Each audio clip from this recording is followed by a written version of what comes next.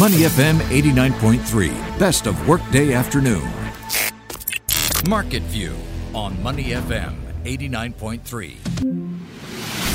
Good afternoon and welcome to Market View Wrap on Money FM 89.3. I'm Clarissa Montero, joined in the studio by finance presenter JP Ong and on the phone by market strategist from the SGX, Jeff Howie. Now, it has been an eventful week.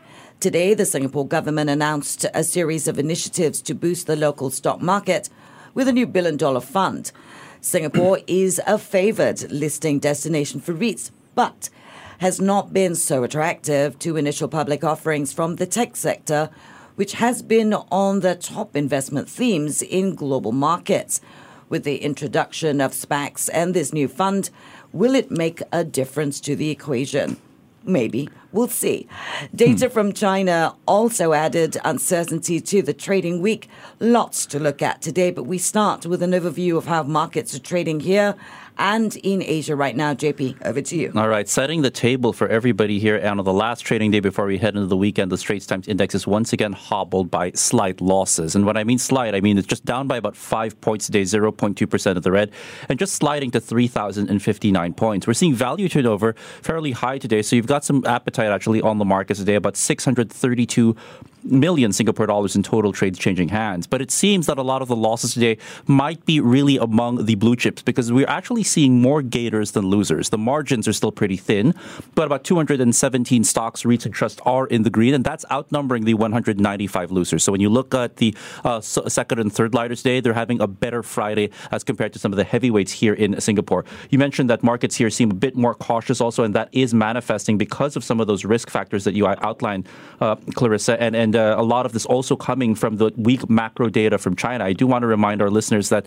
one of the most stark ones actually last Wednesday was China's retail sales in the month of August. Economists surveyed by Dow Jones and Bloomberg and Reuters all expected that there was going to be a growth of about 7.5%, but in a sign that consumer sentiment is starting to slow down in China, it only came in actually at growth of about 2.5%. So that's less than half what people were actually expecting. We saw, and this also weighed on markets who are wondering if the slowdown in China is really starting to happen. Of course, we have some of those issues with regards to China Evergrande, and if it does raise contagion fears for the rest of the region, it's influencing markets, but in more mixed fashion in today's session.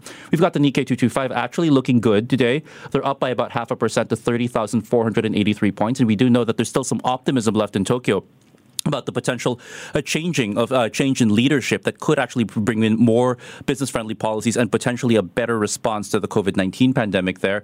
We are seeing that the South Korean Kospi is also looking a bit okay today. They're up by about 0.3% in today's session, up to 3,137. The ASX 200, though, has fallen by about 1% today to 7,385 points. And they're also in the red alongside the rest of greater Chinese stocks. We've got Shanghai today down by about 0.9%. Shenzhen also falling about 0.3% lower today, while the Hang Seng and the TAIEX are actually in the green today. The Hang Seng and the TAIEX in Taipei, the Hong Kong and Taiwanese benchmarks gaining by about 0.5% each to 24,807 and 17,374 respectively. We look at the SGX today, and we are seeing that the STI, as we mentioned, is a bit more challenged as compared to the second and third lighters. And once again, one of the more exposed China stocks today, Yangzijiang Shipbuilding, is today's most heavily traded offer. The Chinese shipbuilder, though, continues to lose ground, falling 2% to $1.48. The banks are all looking fairly mixed. DBS is in the red, but not by much. The Southeast Asia's largest lender just trading 3 cents lower at $30.05 per share, while we're seeing UOB actually up today by about 6 cents. They're doing most of the heavy lifting in the banking space, rising to $25.62. OCBC Bank, though, trading about 1 cent lower at $11.59 in today's session. A better outing, at least for the REITs so far. We're seeing Capital and Integrated Commercial Trust gaining by 0.5% to $2.03 a piece. One thing that might also be weighing on consumer sentiment here in Singapore was the release of those non-oil domestic exports that actually came in significantly below July's 12.7% expansion. August non-oil domestic exports only came in with growth of about 2.7% for the most part. So that's keeping some of these manufacturers in check. But we are seeing that there's a couple of them actually doing quite well. AEM, for one, is gaining by about 3.1% to $4.27. But we are also seeing that another another strong day from Hattonland, and it seems their announcement that they're going to put up cryptocurrency mining rigs seems to be bolstering their share price. The shares have now surged by about almost 27% today, up to 7.6 cents. They're one of the big gainers in today's session. And as we mentioned, there's a lot more action, it seems, and more positive action for the second and third lighters, judging by the tail of the tape between winners and losers. And overall, we're seeing that the STI, while it is trading lower today, it's not by much, but there are a few uncertainties out there. Of course, we also have to take note of the fact that COVID-19 cases here have remained at elevated numbers, and that's just capping sentiment just a little bit. We bring Jeff Howie, market strategist from the SGX, into the conversation. It has been an eventful week, and there's so much data from around the world that has added to the uncertainty and maybe the shade of red that we've seen more this week than we have in previous weeks, Jeff. Yeah, for much of the week, we saw the China stock market produce those 4 successive declines in the first 4 days of this week. I think the FTSE China A50 index declined pretty close to 4%. And over the same period, our decline, which wasn't as bad, we probably saw a quarter to a third of those losses that China saw, but nonetheless we were weighed by the Jardine Matheson, Wilmar, Hong Kong Land, Dairy Farm International, as did the recent outperformer Yangtze Jiang Shipbuilding weighing it. So I guess today we've seen the CSI 300, it has broken that successive declines, I think, with a gain of 0.3%. Now, the China small caps were not as impacted as the large caps this week, though. The FTSE China A share, I think, small cap index declined something like 1%. And as JP said, within the banks that have been mixed, UOB was more defensive than DBS and OCBC over the week, and that was mostly due to UOB's 1% gain on Tuesday, which compared to both DBS and OCBC both declining 0.2%. Now, when you look at the the revenue exposure to Greater China, including Hong Kong, UOB maintains the least revenue exposure of the 3 banks. I think it's just under 10% for UOB, nearly 14% for OCBC, and 25% for DBS. Top quartile of China and Hong Kong real estate developers also saw a decline over those 4 sessions, something like 5% over the week, on the back, obviously, of those growing Evergrande concerns. But for the broader FTSE ST All Share Index, as JP said, we've got some of those China plays weighing. Yangtze Jiang Shipbuilding's been among the least 3 best it's been among the 3 least performing stocks of the index so far this week, but we're down 8%. But that's bringing its year-to-date gain down to 59%. And just like Tianjin Zhongxin Pharmaceutical Group, which has also been comparatively strong this year, its 7% decline this week has trimmed its year-to-date gain to 42%. You have Sun Power Group, Hong Kong Land Holdings, also among the least performing stocks. But on the other side, China Everbright Water has been among our strongest stocks this week. It's up something like 9% this week, bringing its year-to-date gain to 47%. But then tech and trade stocks have, I guess, continued to lead the market this week. Okay, let's talk about the news that was released earlier this morning. Singapore government announcing those series of initiatives to boost the local stock market. Now, clearly, there is an interest in getting more tech stocks to list with us. And with the SPACs coming into play, that could just happen. What are your thoughts on that? Well, it's a concerted push, as the Minister said, and the push is to align the trajectory of these new companies, these new growth companies, tech companies, as you say, with our Singapore capital markets. And by extension, that's going to help continue to widen the broader economic horizons of the country as well. So it's a 4-fold initiative. The first is the Anchor Fund at 65. That's going to be established to help high-growth enterprises raise capital through the public listing process. Then you've got the Growth IPO Fund. Now, that will be helping those late-stage enterprises that are still something like 2 or more funding rounds away from listing. So it will help them to prepare for an eventual listing. Thirdly, you've got the Grant for the Equity Market Singapore, the GEM scheme, and that's already supporting enterprises seeking to list here. and also helping to develop the equity research ecosystem. So that's going to be bolstered, that initiative. To share with you and the listeners, that GEMS research initiative that my team worked pretty diligently on for the last 2 years and putting quite a bit of hard work into it, it's seen close to 580 research reports on Singapore stocks published, and the coverage it's also initiated coverage on close to 120 unique companies, and that's at the same time providing employment opportunities for the aspiring analysts.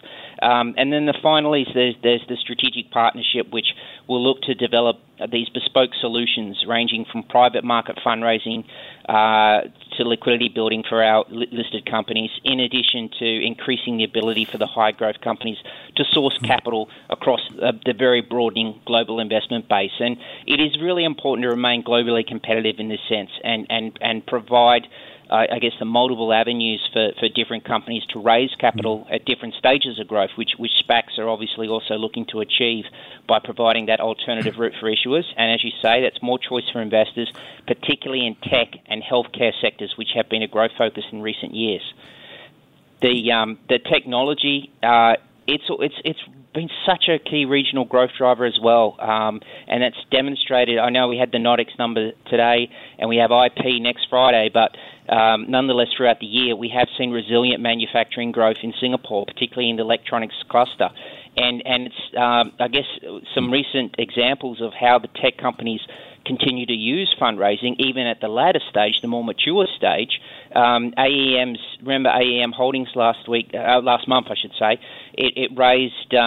it looked to raise its manufacturing and its innovation capabilities in semiconductors by raising 100 million Singapore dollars in a private placement to Temasek, and that increased Temasek's deemed interest in AEM from 0.4% to 9%. So AEM then uses that secondary funding to bolster its growth by investing in next-gen testing capabilities. It deepens its R&D to accelerate its product portfolio, and it also uses those funds to further expand its M&A plan. So what I should mention is that at the same time, our most traded tech stocks here in Singapore, they have been highly competitive in the last 10 years.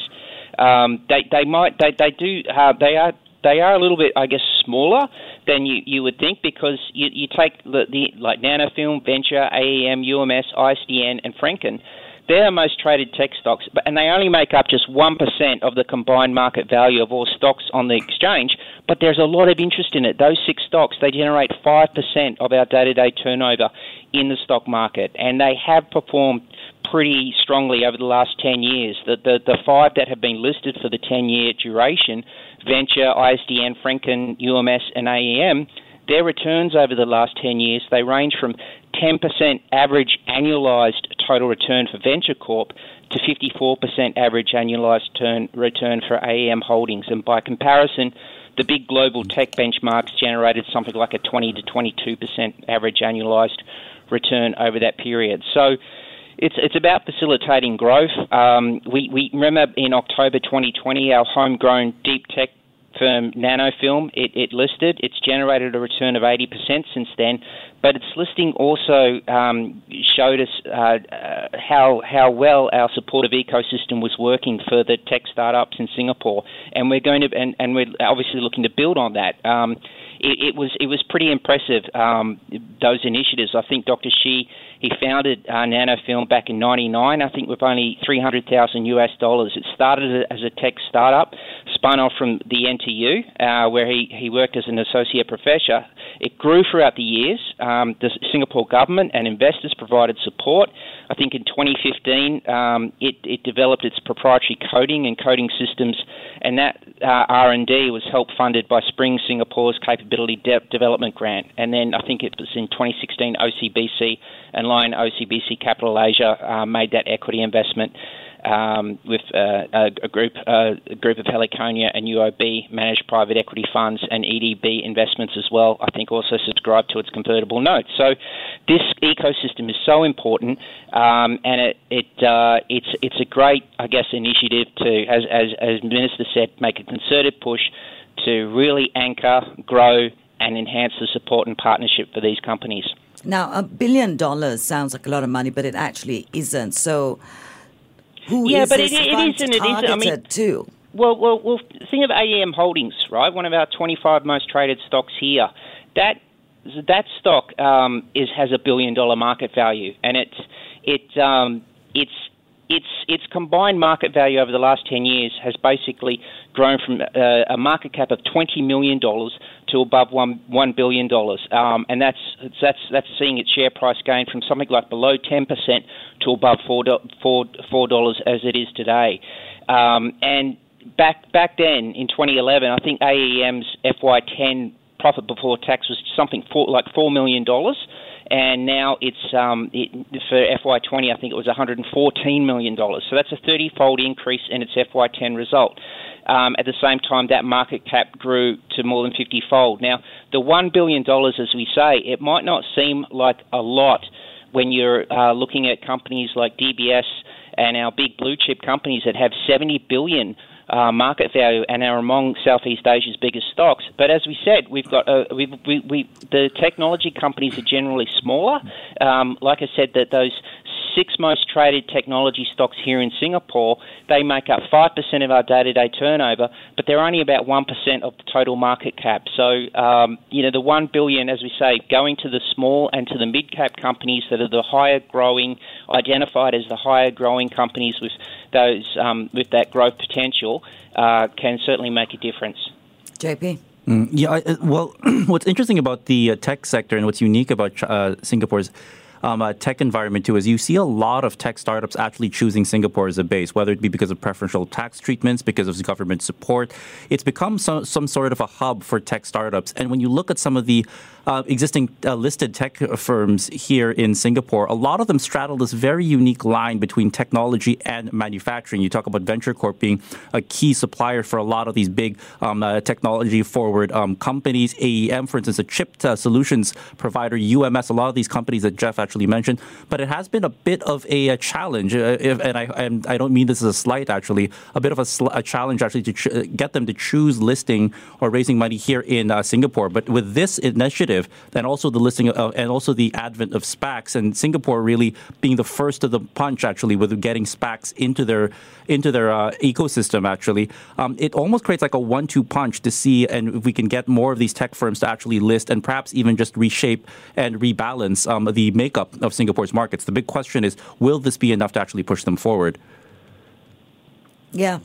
So that remains to be seen. Absolutely. All right. Now, before we run out of time, gentlemen, what are we looking forward to next week? What wonderful news can we look forward to? Central banks. Go ahead, Jeff. Okay. So central banks, you've got the FOMC, 2 a.m. Thursday morning.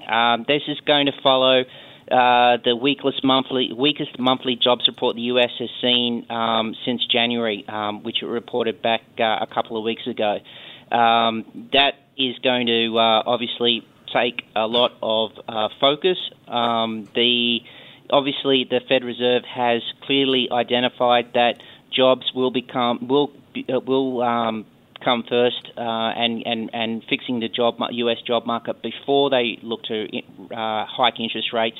Nonetheless, they have mentioned that they have been looking at tapering before the end of the year, so that will be a focus as well. But before then, on Monday, I should mention CapitaLand Investment is set to come back into the STI and start trading again. The STI weight is expected to be between 2 and 3%. Olam International will also join the STI reserve list. It will also go to the top of the STI reserve list based on its size. And then that ground rule change to the FTSE EPRA Nareit Global Real Estate Index Series that lowers the threshold for entry will take effect on the close today and the open on Monday, and that will see 10 REITs and 1 staple trust join the index. And at last estimates, there's something like $320 billion that actually tracks that FTSE EPRA Nareit Global Real Estate Index Series. Okay, so might be some fun to look at next week, JP. Pretty much. We also have to remember that industrial production and CPI figures for Singapore coming out, inflation data coming on Thursday, industrial production on Friday, and on top of the